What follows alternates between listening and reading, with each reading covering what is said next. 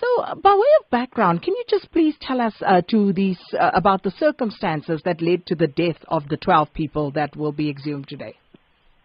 Okay, well, I'm sure your listeners will recall that in the early 60s, the PAC, had quite an active campaign, and 1963 was really the year in which a lot of campaigns, activities, and so on took place. And so what happened in what was then the former Transkei, in the village of Mputi, there was a very strong PAC strike force presence, and they launched an attack on a group of white road workers, and 5 people were killed. And in the wake of that, hundreds of residents were detained and arrested, and eventually 23 people were sentenced to death for this incident. 10 were commuted, and eventually 13 were finally sentenced to death, of which 12 were hanged because one person died on death row of a heart attack before he was actually hanged. So ultimately, 12 people were hanged for this particular incident, including 5 members of the same family, the Vulindlela family. So it really had a huge impact on that particular community. What's really interesting is that more than half of the political prisoners who were hanged were actually PAC members, largely Poqo members in the 1960s. And it's not really, it doesn't really get much attention. We focus a lot on, Vuyisi Lemini, Solomon Mahlangu, and more well-known figures who were hanged. So I think part of our work here is to try and, recover these individuals from historical obscurity, and particularly to restore their remains to their families. And as you say, 5 members, and this was the picture that caught my attention yesterday, the 5 members of the Vulindlela family.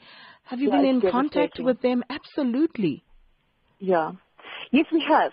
We've worked closely with the families in the Eastern Cape province, and they are actually in attendance today. They are representatives of all the families, the 12 families, including one man, Kwenkwe Gaka, who was actually sentenced to death with them but was commuted, and then he spent, I think more than 20 years in prison, and then was eventually released. So for him, it's extremely moving because these are the people he was in prison with, who were sentenced to death, and he never saw them again. And today he's going to see their remains after nearly 50 years. Yeah. Madeleine, just tell us about the process. I saw this picture that you posted earlier this morning of some of you standing there next to that grave. Right. So what's happening this morning? Okay, so they were buried 3 to a grave in 4 graves. And yesterday we opened the area, and today we'll be working on the actual physical recovery of the remains, one by one. Our Minister of Justice and Correctional Services, Michael Masuta, will be in attendance. This morning, the families are actually going through the gallows themselves. I'm not sure if you're aware, the Department of Correctional Services has reconstructed the gallows as it was, and it's going to be a public museum, which is just devastating. It's the most powerful thing I've ever seen. And they are going through there this morning.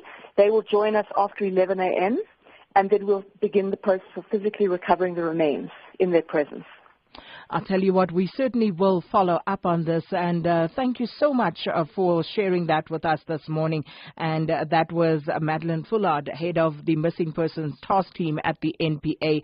And if you go onto her Twitter feed, it's at M for Mary, Fullard, Fullard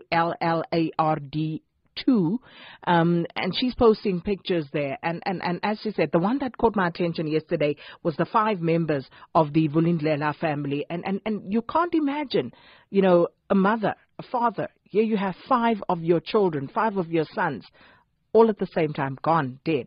And fortunately, those bodies being exhumed today. And it would be interesting to hear from the families.